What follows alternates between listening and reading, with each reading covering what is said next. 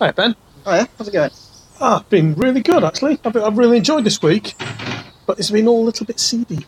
A little bit seedy, is A it? little bit seedy. But that's the kind of thing that we kind of talk about this time of year, I reckon.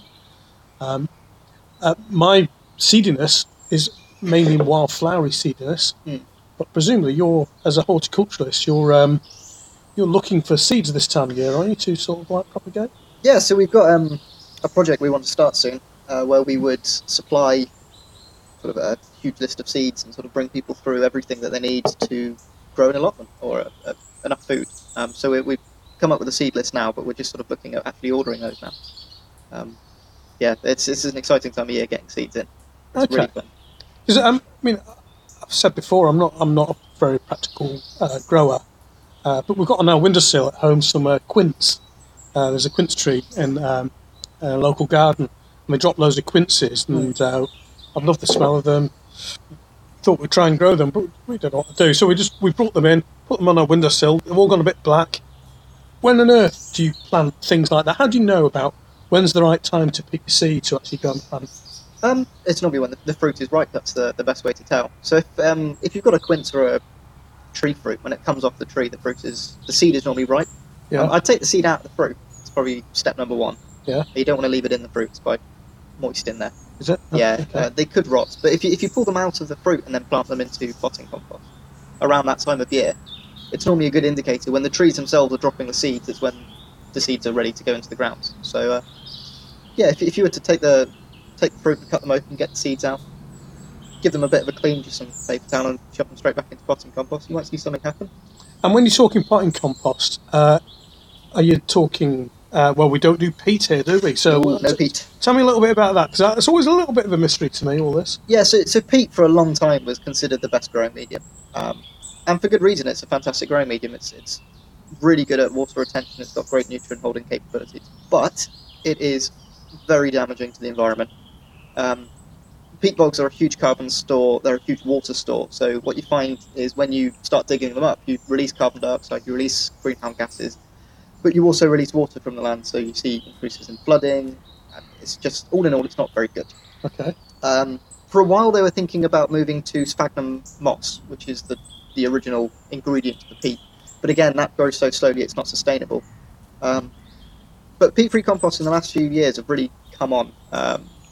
Coir tends to be the main component of them now, which is coconut husks. Oh, yeah. So it's a byproduct from the coconut oil industries and things like that.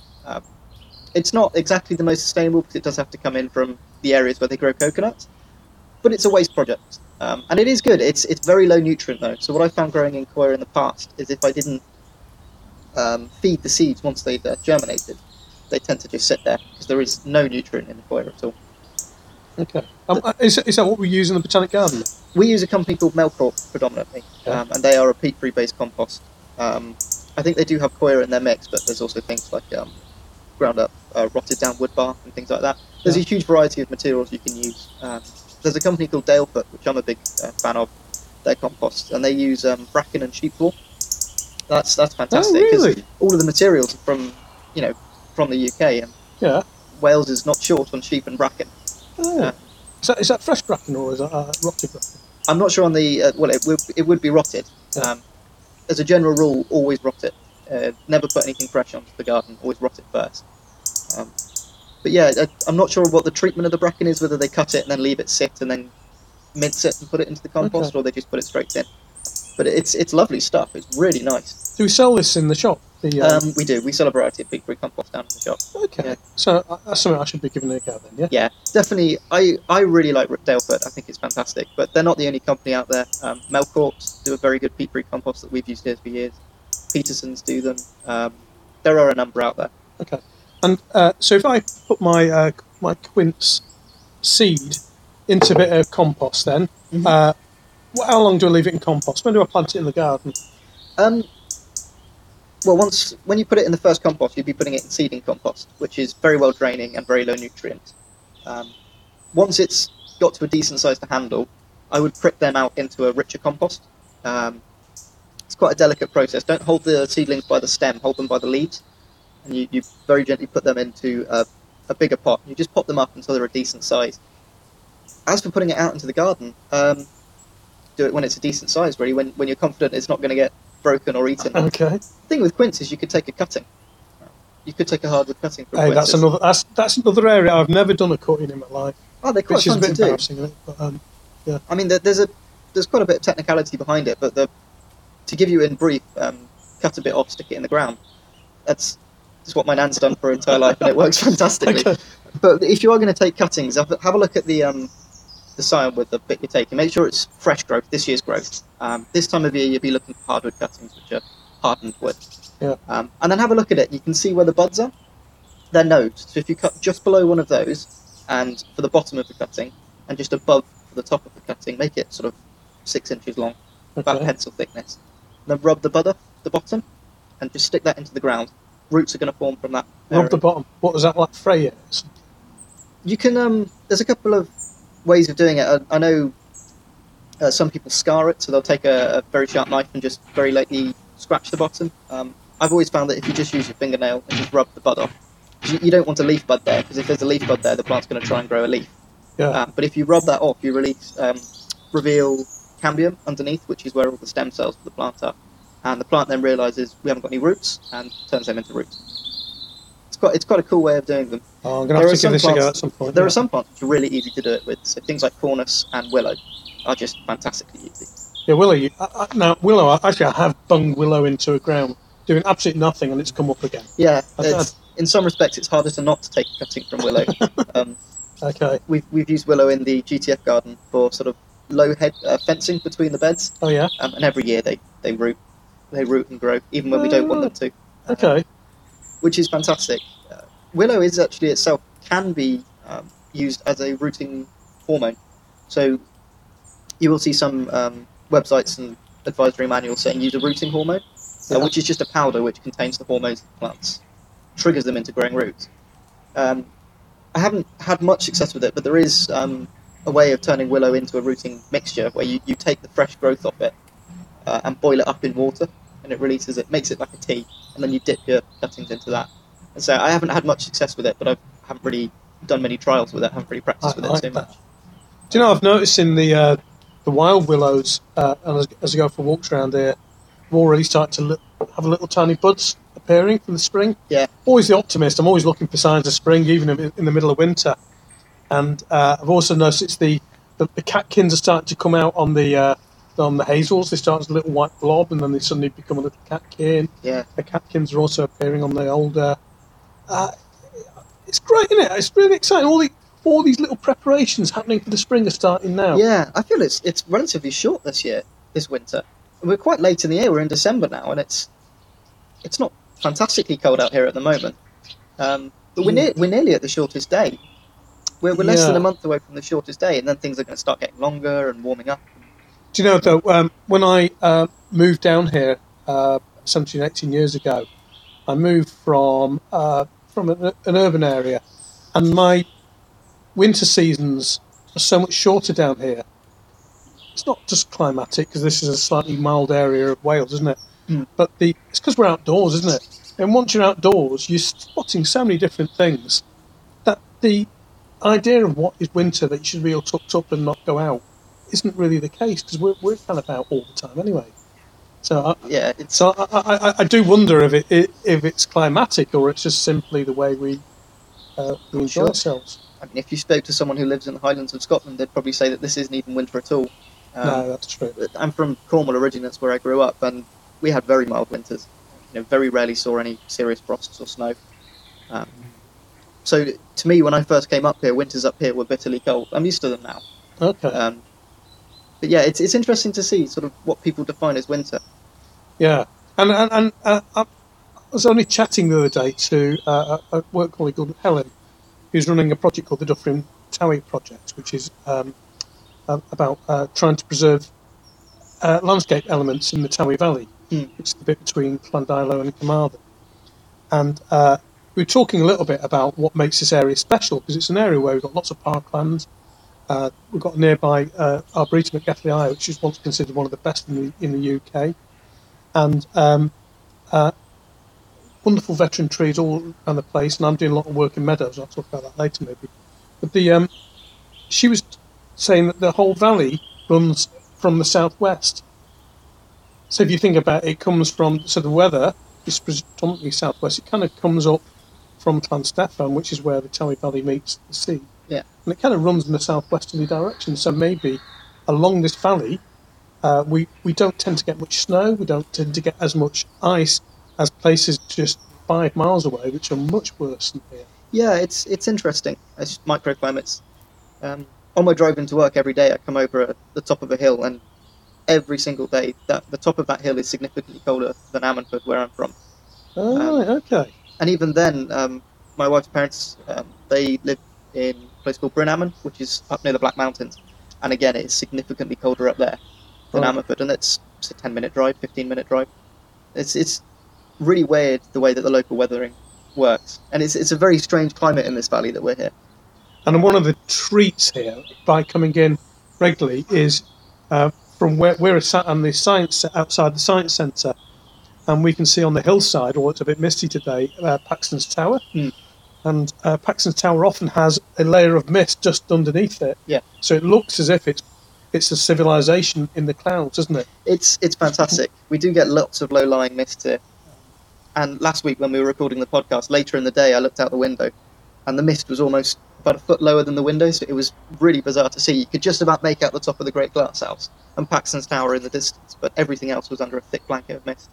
So for you, as horticulturalist working here, when you haven't got quite so much ice, maybe, we're looking over to our left here, and we can see all the polytunnels, and the glass houses. So you're growing an awful lot there for next summer already, aren't you? Yeah, the team's growing an awful lot there for next summer. Cuttings are going in. There's stuff in the nursery glass houses for the Great Glass House, things like that. It's strange. Obviously, the warmer the winter, the less heating that needs to go on. Yeah. You try to keep them above freezing, but at the same time, ice is a real issue. Snow is better. Snow's insulative, so if you get a thick, heavy layer of snow, the ground underneath is likely to be insulated. But if you were to get ice, that ice is going to permeate straight into the ground and freeze everything. So it's got a strange balance, really. Obviously, from a working point of view, I'd rather it never froze. But freezing is important for dealing with pests and things like that as well. So yeah. I think it feels a healthier environment when you've had a little bit of an icy spell during the winter. When it comes into spring, it sort of cleans the air a bit, doesn't it? It feels like that. It's a bit like the first heavy rains in summer. All the dust in the air, then there's a heavy rain, and it's just completely new and clean. Yeah. Yeah. Well, the reason I'm talking about seedy business is that we've been collecting a lot of wildflower seeds from our Windlass National Nature Reserve this year. It's the first year we've done it, and we're now actually putting that seed back into the ground in different places. And the great news is that we collected a whole load of meadow seed. So we used this thing called a brush harvester, and my colleague Rebecca drove a little quad bike, and that has kind of this little funny little device at the back which collects all the seed heads from our wildflower-rich meadows. And that wildflower seed mix, I think, is now sold out, which is great. So that's the first year we've done it. I'm really pleased to see that. But we've also been collecting individual seeds, individual species from across Windlass, and we're now planting them in different places. And I've been down to a nearby wonderful park to here called Duneva Park, which is in Llandilo. And Duneva Park have got big grassland areas which have got quite a lot of yellow rattling and red clover, but not much. So we're actually introducing some of our wildflower seed there. We've got 2 apprentices for this stuff from Towing project, and they've created little seed plots in Duneva Park. And I went over to have a look at them yesterday. I can't wait to see what happens, because and we've had to do it before all the ice gets here. This is a long way of saying that some of our seeds do need a good old freeze to sort of kick in. What's that process called? It's an evolutionary trait, really. It stops the seeds from growing and then the new growth being damaged by the frost. A lot of seeds you'll find, actually, especially from this sort of environment and colder, require that to break dormancy. You can do that artificially through a process called stratification, where you basically put your seeds in the fridge, then out the fridge, then in the fridge, and just do that fluctuation of temperature. Okay. But the the premise behind it is it stops the seeds from germinating and then being damaged by the early frost. So if the seeds have a way of being able to identify the frosts have now finished, we've been through that frosted period, now we can start growing, and the chances of a late frost is it's slimmer. Obviously, there are going to be some that are lost to frost, late frost and things like that, but the chances of survival until the next generation is much greater. You see that in all over the world. So a lot of the Mediterranean plants actually require smoke treatment. The ones in the Great Glasshouse. Yeah. So instead of having a frost to germinate, they require a fire. So a naturally occurring fire will clear the air. It will provide a thick layer of very nutritious ash, but also open up the forest to light, so the seeds can then germinate and have a better chance to grow. Obviously, fire is dangerous, so in the modern day we tend to try and control that. But then what you see happening is the larger fires. But even then, fire it's a great rejuvenator of forestland. So that's one of the things that they have. They require the smoke, they require the chemicals in the smoke and the fire to germinate. So go on. So you're growing on a lot of plants. Well, not you personally, but the team are doing it. People like Aisha and Carl, and Carl are doing it. And how do they reproduce the effects of fire when they are trying to get their seeds to germinate? So Carl is the head of propagation for the NGs, and he does the majority of the sort of fire treatments. So you can buy these little things called smoke solution, which is just a water-based solution which has those chemicals in it. So you soak the seeds in that. Alternatively, in some cases, especially with some of the seed pods that we've collected here ourselves, to get the seeds out, you end up actually having to take a blowtorch to them. Really? The fire actually opens the seed heads. You see it in pine cones. Don't know if you've ever put a pine cone in the oven and it's all opened out. Yeah. It's the same thing. So in some pine trees, they require that fire to open the seeds, to allow the seeds then to know the air's clear, you can grow now. So quite often, there's a little tin, and you'll sometimes, if you're walking around the back of the NGs, you'll see Carl bending down, blowtorching some seeds to get them to open the heads. I've got to get a bit of film of that. Yeah, it's quite fun to see. Once the seeds are out, we tend to use smoke treatment. So obviously, setting a blowtorch to actual seeds is a bit risky. I like it. Yeah. Good theatre. Yeah. So that's how they would do the smoke treatment. Yeah. Because last year there was, in 2018, it was exceptionally hot here, wasn't it? It was blistering. Yeah, and I remember going into the Great Glasshouse once in the middle of the summer. I was doing something, I can't remember what now, and I was absolutely pouring with sweat, and I realised there was no one else in there, and I thought, some weird thing is happening, maybe a fire alarm or something. Of course, it was just because it was 45 centigrade in there. Yeah. Everyone was legging out. But one of the legacies I noticed, or might have been related, I don't know, is the grass trees in Western Australia, those big clumps of just what looked like grass, suddenly shot out these huge flowering heads, which were, 10 foot high. And in all my years being here, I've never seen them flower before. Is that the heat?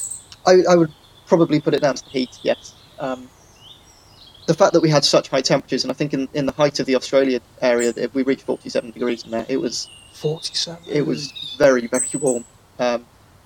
But due to that high heat, I imagine that a lot of the plants then went, oh, that's summer. And then they've gone to seed after that. So we saw the grass trees flowering. We had a brilliant year for that, the Great Glasshouse that year. Fantastic flowering display. And it got pretty hot this year, didn't it, in May and June as well, so presumably that's having an effect. I don't know the exact figures, but I think we were 43, 44 this year. So not quite 47, but still a bit too warm to be comfortable in. And yeah, again, we've had lovely, brilliant flowering this year. Quite often we'll get to sort of those temperatures, but 2018 was a peak year. That was particularly bad, along with I think it was 6 weeks without any serious rainfall, so a lot of the outside areas, the Mediterranean plants on the outside had a good hot, dry spell as well, which whether they relished, but it's definitely done good for them.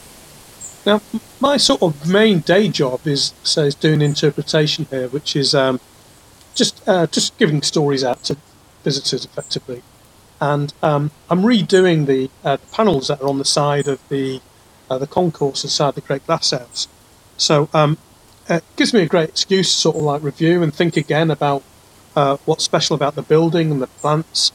And we're putting a big emphasis this year on letting people know what exactly is a botanic garden, because I think there's a really big difference between just a botanic garden and a nice little garden to go visit. Yes. And maybe we can get into that another time.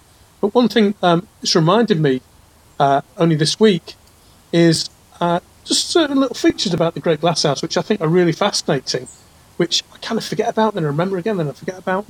And just the fact, even looking at it here, we're looking directly at it, and that it is, and I hope this was figures, so I'm going to get this right now before I forget. I think it's 110 feet or meters long and 60 meters wide. Oh, it's probably meters, isn't it? 110 meters long and 60 meters wide. Yeah. Biggest single-span glasshouse in the world. But it's tilted to the north to capture most of the sun. Yeah, so the northern edge is higher, so it's the whole glass house itself would be south-facing. So you get the majority of the sun in there. So from early morning rise to late night sets, the sun is shining on it at all times. If we were to tilt it the other way, most of the internals would actually be in shade for the majority of the day. Right. So the fact that it's tilted that way has sort of amplified the sunlight, so it does skyrocket in temperature in there. But I like hot temperature personally. I think that's why it often feels much sunnier in there as well. I mean, it is obviously a glass dome and all that. It always feels quite a happy, positive space. And that might be part of that, I think. Yeah, it's quite nice working in. I struggle with the heat. So in those high temperatures, I'm not a big fan of going in there. But it's a lovely area. You don't get sunburn in there as well, which is another nice thing. Why is that?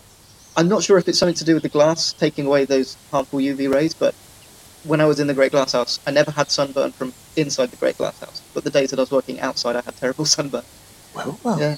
And a mystery for a lot of people is when they go round, they're often hearing this like, whee! These big noises. Yeah. What's going on with all that then?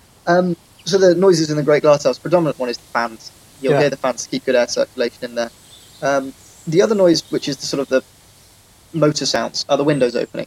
So especially if you go around Chile, which is, how to explain this, is if you come in from the western entrance, it's the furthest area. Yeah. There's some windows there which open automatically, so when the temperature reaches a certain point, they'll open. When it drops below a certain point, they'll close. But it's also dependent on things like rainfall and wind. So if the wind picks up, obviously you don't want windows open because the wind can catch them and just break them. And again, with the rainfall, you don't really want rain going in. So on certain days when it's sunny and warm, but at the same time quite windy, or in typical Welsh fashion, all of the different weathers in the same day, they'll be opening and closing and opening and closing, and you'd be quite often to hear those. Oh, right, okay. Does that drive you nuts as a gardener? You get used to it after a while. Okay. Yeah. Because it's interesting to think about the underneath the Great Glasshouse. There's this this circular concourse that has all these big flashing cabinets with computer controlled this, that, and the other, and it feels like some sort of a set from some sci-fi movie set like decades ago, where people probably hiding with guns, shooting at each other and running around. It does feel a bit like an episode of Star Trek, doesn't it, down there? It does. Yeah. I mean, I know it has been a very popular thing for visitors to go around. We've done tours with people. It's quite hard to organise. You can't do it in times of COVID, obviously. But I think it's always good to sort of revive that. But it also kind of helps everyone understand how complex the whole place is. Yeah. Because it's a very sustainable building, isn't it? I mean, it's worth saying it's Norman Foster and Partners who designed and built it, and there's quite a few sort of what we think of as sustainable features on there, and one of them's the water. Yes. Isn't there? Can you explain that? There's water capturing systems. So all the rain that lands on the Great Glasshouse is collected and then repurposed for things such as the waterfall and watering systems, things like that. It's fantastic, but it does lead to a lot of technology underneath there as well. A lot of people would look at the Great Glasshouse and think, oh, it's a big greenhouse. It's so much more than that. There's pumps for the waterfalls, there's the water saving system, there's the borehole that we take water from. Yeah, it's a pretty advanced piece of kit, that. Okay, and I love the story with the borehole. Do you know the story? I'm not sure I do. This was told to me a few years ago by the original director, Charlie Sturton. I've only met him once or twice, but I got the story about when they were building the Great Glasshouse, and indeed when they were building the whole Botanic Garden in the 1990s, they were very well aware that needed a water source to give us water. Yeah. If we had to do all this off the mains, we'd probably go bust very quickly. Yes. And that he got a lot of people with technical kit to come and do all sorts of surveys around the site, and they weren't getting anywhere. and then the guy turned up with his little stick and his, what do you call it? Dowsing rods. Divining rods. Yeah. And he walked along the broad walk and just went a little bit to the right-hand side, and he said, dig there, and they went down, I think it's something like 200 foot, and they found water. Oh, wow. That's convenient, isn't it? Yeah, and you can see right now there's a sort of like a drain top, and our maintenance boys go inside it to do some repairs sometimes. I just think it's amazing. And I know that they found, they put another borehole down last year, didn't they? They did, yeah. More water for the Great Glasshouse, I think, that one, specifically. There was a struggle with pressure for a while. So in the Great Glasshouse, when I was first starting my apprenticeship, you could only ever have 3 hoses on. Any more than 3 and the pressure started to drop. Oh, I didn't know that. That's been fixed now, I think. Right. So what that meant is you were juggling hoses a lot, trying to get all of the areas watered right, and it was quite an art form getting used to the watering system in there, because just through 20 years of use and things having to be replaced, I don't think there's a single hose point in there which is the same as every other hose point. Right, okay. So you need to... big learning curve is learning how to use the watering system in there. And one of the big problems was on the hotter days when you wanted 4 or 5 hoses running, you could only have 3 at maximum. And even then the pressure was starting to struggle. So they put a new borehole in to try and fix that problem. And as far as I'm aware, it has been definitely alleviated. Right. Yeah. Because, I've also really enjoyed seeing, it's really kind of really interesting aspects of the plantings in there. The way that the soil has kind of, over the years, kind of gone down and compressed.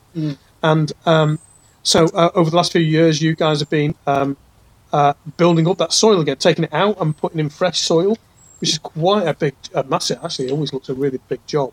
Yeah. But then you really see a really significant improvement. Yeah, so in 2018, James was doing a huge area in Australia. Yeah. Swinging a mattock in that heat. Oof. Yeah. He's a stronger man than I am, but they dug a huge area out and replaced the soil, and the soil level increased by a good 2 foot. But after replanting, all of the plants shot off at 1,000,000 miles an hour. It was fantastic, and I have done a few areas in there, and it is, after 20 years of no sort of turning or digging the soil, it's really compacted down there. You need to dig down a long way, sieve out all of the stones, and then replace the soil. It's a big job, and it's a constant thing that's being redone. There's always an area of the glasshouse that's being replenished. Yeah, I can understand that really, because it's presumably the soil just settle. What creates the compaction? It's soil settling as well is sort of the big thing, but also getting onto the site to do the watering. Obviously, you can't avoid it, but there is a certain amount of footfall on the beds, and that's not helping as well. So yeah, after a period of time, that just becomes too extreme. Also, it's good to replenish the nutrients and just improve the soil structure in general. So yeah, it's a big job. There's a lot of clay in there as well, which is not ideal. You normally want very free draining, sort of nutrient poor soil for the Mediterranean plants. So to have very water retentive, quite nutrient high clay is not the ideal option. Okay. So when you do redo a bed, it's not a simple matter of just replacing the top few inches. You go down a good 2 foot minimum. So, you might be able to answer another thing for me as well here. One of our conservation volunteers called Peter. Peter has got great interest in fungi. Mm-hmm. He takes great photos of all sorts of things as Peter. But his interest in fungi, he looks a lot in the Great Glasshouse, and he keeps finding fungi in there that have virtually never been recorded in Wales, let alone the UK before. Yeah. So how are they getting there? I'm not so sure, to be honest. Oh, okay. I'd imagine a number of them would probably come in from soil, from plants that have been brought in. I can't confirm or deny that, though. But if there's fungi that have never been recorded in Wales, likely as there might have been 1 or 2 spores in a pot that's come in and gone into there, and it's taken 20 years to develop. Fungal spores, as you know, are very hard to control. Yeah. They are more than microscopic, they're tiny. So it's inevitable that there will be fungal spores in the air, maybe just blowing in, and they've found the right environments in there. Okay, because it's worth saying that they've never done any harm that anyone can see at the moment, and maybe they really like the hotter temperature. I mean, it's always about 5 degrees above ambient in there. Yeah, I think minimum temperature they try and keep is, I think it's 8 degrees, or it could be 12, one of the two, but it's always significantly warmer in there. So it is actually a different ecosystem anyway from outside, so It might not have been brought in, it might just Might have been blown in the air through the jet stream, found its way down here. It could Who be knows? anything. As you say, fungal spores are so light and small, they'll travel for miles and miles and miles and miles. So it could have just blown in from a climate like that, maybe, Right. and landed in there and gone, oh, I'm home, and just started growing. Because it is such a distinct environment in there. It's not Wales at all in there. Yeah. It is a different. It's a different part of the world under glass. My favourite fungi that we've had in there is these things called earth stars. I don't know if you know them, they're like puffballs, but they have these kind of arms that come out from them that kind of lift them a little bit above the ground. A bit like the War of the Worlds, those sort of like big giant creatures that are supposed to come in from Mars. Oh, If yes. you've seen the film. Yeah. Anyway, but they, what was great about these is that they kind of were like these sort of firm balls for a long time. They're in the Chile area, and there's quite a lot of them. And you can't tell from when they're a firm ball what they're going to be. You think, well, is it going to be an earth star? Yeah. And I remember, I had various fungi friends that came to have a look, and then and it's a bit like, to give another cultural reference, a bit like Quaterbass. It's a bit like this ball that's kind of like a mystery. You're wondering what's going to happen to it one day, and almost becomes a little bit scary after a while because you think it's not doing anything. And in fact, some of those balls didn't do anything for months and months and months, and then these arms appeared. Yeah. and then they released their spores. And the spores just seemed to go a little bit further along in Chile. And for a little while, they're all over Chile. And then they all went again. And that was it. Yeah. End of story.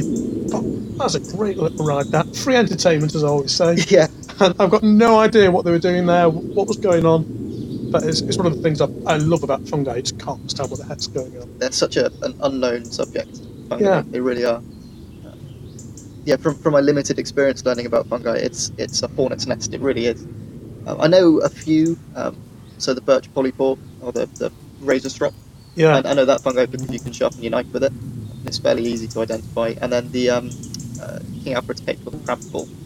I know that one because I've used that as insect repellents before when camping. If you take it off, put it by the fire to dry out, and light it, it will stay alight for 3-4 hours and repel the insects. So that's about my limit with fungi. As it comes to anything to do with eating, that's way out of my. And I'm not taking that risk. Yeah, I personally stay away from that because it is too risky. Yeah. But do you know, Ben? I mean, we're coming towards the dip in the fungi season now, and it's a little bit sad. It's a bit like the end of the wildfire season in August. You know, you kind of you get a few sort of stragglers, but but there's a few come out. I mean, in January, Yeah. get these wonderful ones called the elf caps, which come out in January, vivid red, and you get them all over this place. So I'm looking forward to them already.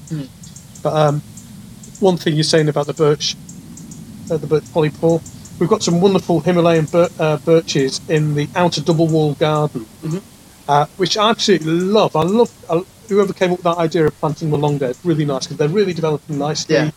Wonderful white bark, but they're also developing a really nice sort of mycorrhizal relationship with certain fungi. Particularly on the far side is where you find a lot of fungi now.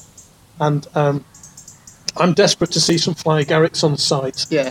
I've never actually found a fly agaric, which are those red fungi with white spots that you kind of associate with winter and mythicalness and all sorts of great things. And they grow with birch or pine. And I have brought in, between you and me and the garden wall, I brought in fly agaric mushrooms, and I've scattered what I hope to be the spores under those Himalayan balsams. And I've also done it under the pine trees in the Wallace Garden because we've got a really nice display there of the evolution of conifers. But nothing's come up yet. And maybe it's a bit too blunt, too unusual. I'm not sure. I mean, I've never had much success growing mushrooms. I've never really tried, to be honest. But in my experience, mushrooms, they're never there when you want them. And then as soon as you're not looking for them, they're there. That's they're exactly everywhere. right, yeah. So yeah, it's the amount of times I've been camping and looking for a crab ball, never been able to find one. As soon as I go back and sort of light a citronella stick or something else to get rid of the insects, I look up and there's a crab ball right there. That's just the way they are. It is. Although I've got to be, I'm quite an optimistic guy, but one little sad feature about the crab balls, or the King Alfred's cakes as you call them, is I think we'll be seeing significantly less of them eventually in our countryside because they're particularly associated with ash trees. Yes, that is a real sadness, actually. Yeah, so we'll probably get a whole load of them soon as all the ash trees come down either naturally or are cut down, and there'll be a bit of rotting going on. But I think in the long term, their numbers, they'll become quite an unusual fungi. Yeah. I think maybe. I'm not sure what other species they're commonly found I've seen them on willow. Yeah. So But, lots of people, they're probably on all sorts of things, but it's mainly ash. yeah, I've mainly seen them on ash. That's where I tend to look for them. I only really look on the ash trees because they're so common there. Yeah. But I suppose hopefully they'll be able to survive this on secondary species, and then when the ash do come back, and I'm an optimist, I think they will come back, whether they're the same species we've got now or a different one. Yeah. They should be able to just pop back over to that, hopefully. Yeah. The Grow in the Future project put on some really great talks last January in the Principality House, and mainly about trees. And we had Professor Mary Gagan from Swansea University came and gave a talk about the research she'd been doing on dating trees. It's a really, really interesting talk, and I can't remember all the details of that. But one thing that really struck me from one of the talk is that she'd been looking at certain trees that were hundreds and hundreds of years old, and she noticed in some of them that their growth period was really stunted for like 100 years or so. And I think, I hope I've got this right, from the talk she gave, she was saying like this is probably when they were being attacked by certain diseases. Oh, that's interesting. And they spent up to 100 years fighting it off and getting better again. Yeah. And it's because we're human beings, we live for 70, 80, 90 years or whatever, if we're lucky. Our time period, we think the whole world's going to pop sometimes, but in nature, it's a much slower, longer story. And I hope that's the same with our ash trees. I suppose when your lifespan's 300 years, you can afford to take 100 years out to fix a problem. Yeah, that's right. But yeah, it's a bit alien for us to think of things that way. It is. But in the short term, my real worry is our ash tree on the Millennium Square. Got a wonderful old ash tree there, really beautiful. But this year you could really see it's suffering from the ash dieback. Yeah. And it must be a real pressure on our horticultural team because the first priority over everything else is visitor safety. Yeah. And I've seen this in when I go to National Trust sites. A lot of trees there have been sort of either put down or greatly modified on the public access routes. And I haven't spoken to anyone here about that ash tree. But our conservation volunteers monitor it. It's one of the trees they monitor. But it's a real shame that, because unfortunately due to its location, it's a huge pull for the public. They love sitting underneath it. Yeah. But also due to its location, if you decided to go down the route of cordoning it off, you're taking off half a path with it as well, just because of the way it's overgrowing the path as you come up from the double wall garden. So I'm not sure how that's going to be dealt with. Fingers crossed. Best case scenario, next year it comes back and it looks like there's nothing on there. Well, we have been doing so. We've been collecting ash dieback fungus spores for a chap who's doing a PhD for forest research called Matt Coombs. And we've been doing this with the help of the conservation volunteers for the last 3 years. And we've also been collecting samples of the fungus. We'll be collecting leaves this autumn. And Matt's doing loads of research. He's trying to understand the biology of the actual fruiting body.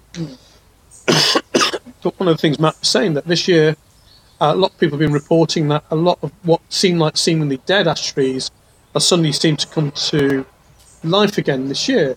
Now that could be a last hurrah. I can see lots of ash trees putting out those keys and things like that. But again, who knows? It's so quick, all this change. Yeah. And isn't it interesting that with for the ash trees, they're having their own pandemic, aren't they? They are. Go with our own human pandemic. It's just a lot slower. It's just a lot slower.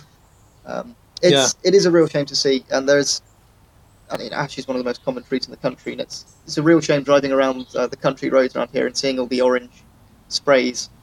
Obviously a tree inspector's gone through and noted all of the ash trees which are showing dieback, and hit them with an orange spray, so cutting companies can then come in and see which ones are the dangerous ones. Or an orange ribbon, which is almost like makes you think of the plague from the Middle Ages. Yeah, I know, and it's because obviously I've known ash dieback's a thing for a while. I was driving around and I was thinking, okay, there's a few here showing, but as soon as I actually started driving around and noticing the orange ribbons, it's every other tree basically. I think most of that is because obviously if they do fall, they're falling on a road. Whether the ash trees in the depths of woodlands, which very rarely get walked to, nothing's probably going to happen to them. It's probably best to leave them be and see what happens in nature's way. Yeah. But yeah, unfortunately, just because of the way that we've populated the landscape, there is a lot of trees which are going to have to come down, because if they don't come down when we tell them to, they're going to come down when they do. Yeah. And that's an issue, unfortunately. Am I right that ash are one of those trees that suddenly drop limbs? Are they? They tend to just snap and drop, which is another real issue. If it was something else which sort of crumbled, it would still be an issue. Obviously, don't get me wrong, but there's that little bit of leeway that if the limb has died, chances are it's going to crumble from the end. It's still better to get it down, but it's not as essential. But with ash, if a limb has died off, there's the potential that 4 ton of wood could just drop at a moment's notice, and there's very few people who are going to come out of that unscathed. So that's the real issue. From a public safety point of view, you take them down. But from my own personal opinion, it'd be great if we could keep them all.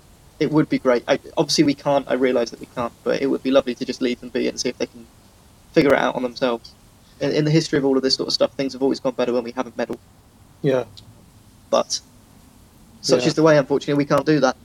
I know that there used to be a very big old oak tree in our Boulder garden, and it's an oak tree that you could see there was an engraving of the old Middleton estate here from the 1850s, I think it was, 40s, and you could see the oak tree on that.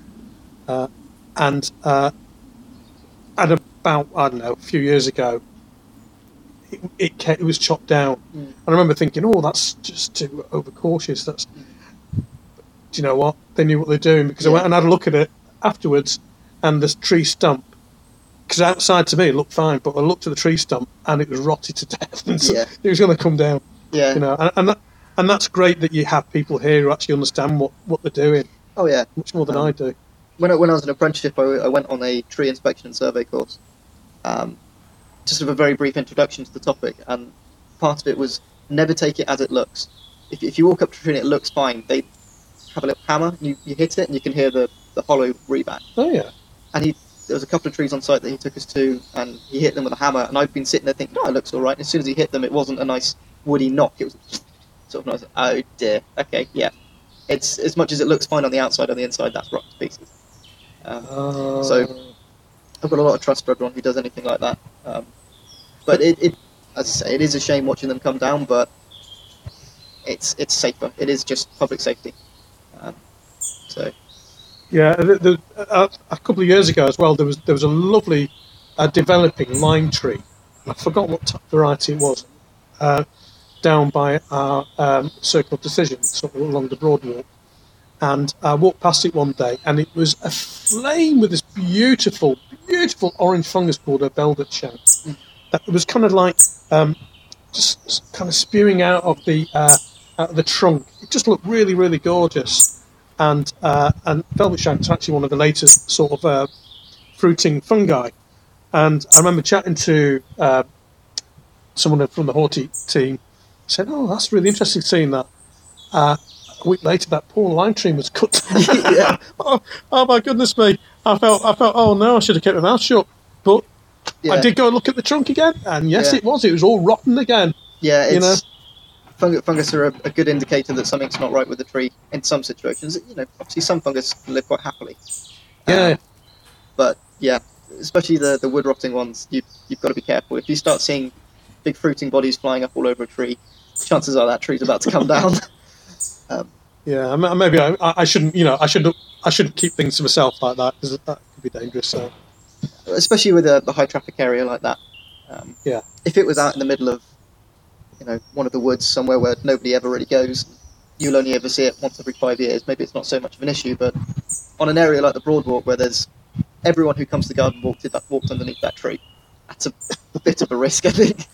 But yeah, I can remember that tree, and it was a shame to come down, but I can remember looking at the stump as well and just thinking, oof, lucky that one came down then, didn't it? Yeah. Which is a real shame, but unfortunately that's the way it is. Yeah. Oh well, I'm an optimist. I think for the future we're going to be fine. Ash will come back. Yeah, okay. I'll happy take that on. Whether we can see it, I don't know. Anyway, thank you very much for listening to us this week. Yeah, have you got anything else you wanted to add? Or no, we'll see you next week. Have a nice week and enjoy the first week of December. Okay, cheers. Ta-da!